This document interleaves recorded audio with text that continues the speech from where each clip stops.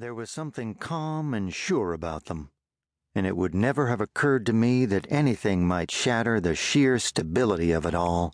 A father much admired, a son who seemed to please him, a family name everywhere revered, and to which no act of dishonor had ever been ascribed. As a son, I could not have imagined a more noble father than my own, save perhaps that fabled one who'd once cut down a cherry tree, then refused to tell a lie.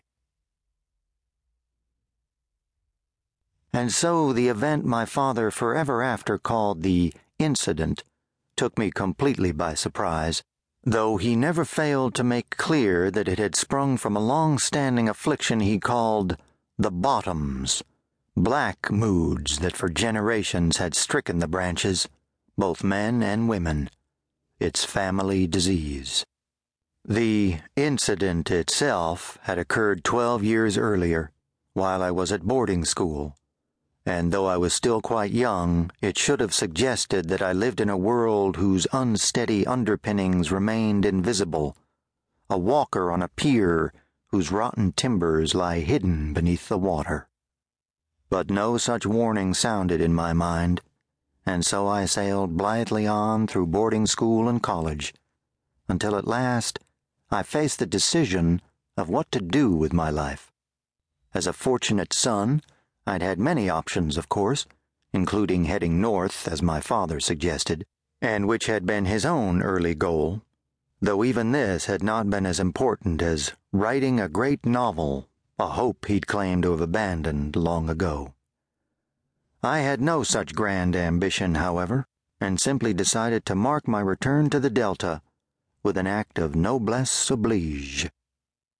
I took a teaching job at Lakeland High School, and by that means hoped to render service to the people over whom my family, in concert with a few others equally high-born, had maintained a long dominion, and among whom it had flourished both before and after the Civil War. Thus I would follow in my father's footsteps, for he had taught at Lakeland for nearly 20 years before the incident. I saw no reason why I might not do the same. After all, I was the only son of an aristocratic family whose fortune still counted among its assets that romantic vision of the world without which, as romantics hold, nothing can be changed. 3 years later, I was still at Lakeland, now quite reaccustomed to the dreamy countryside through which I drove toward school each morning, the Spanish moss and winding estuaries, the morning mists that rose sleepily from swamps and streams, the strange phantasm of the Delta, the spectral quality of its ever-changing light. It was a spring day, the one in question.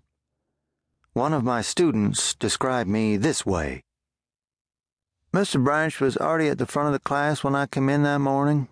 He said hi to us as we came in. He was smiling like usual. He was a friendly person, and it seemed like he enjoyed teaching school. In class, he liked to hear himself talk. The only strange thing about him was that he never came to the football games or basketball games like the other teachers did.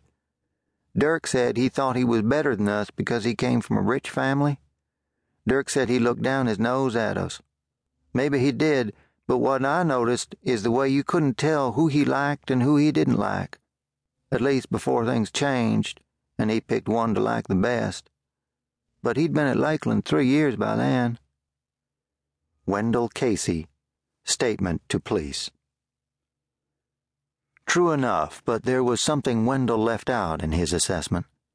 I was good at teaching, and knew I was good at it, a fact that was later officially recorded in court documents. Mr. Titus.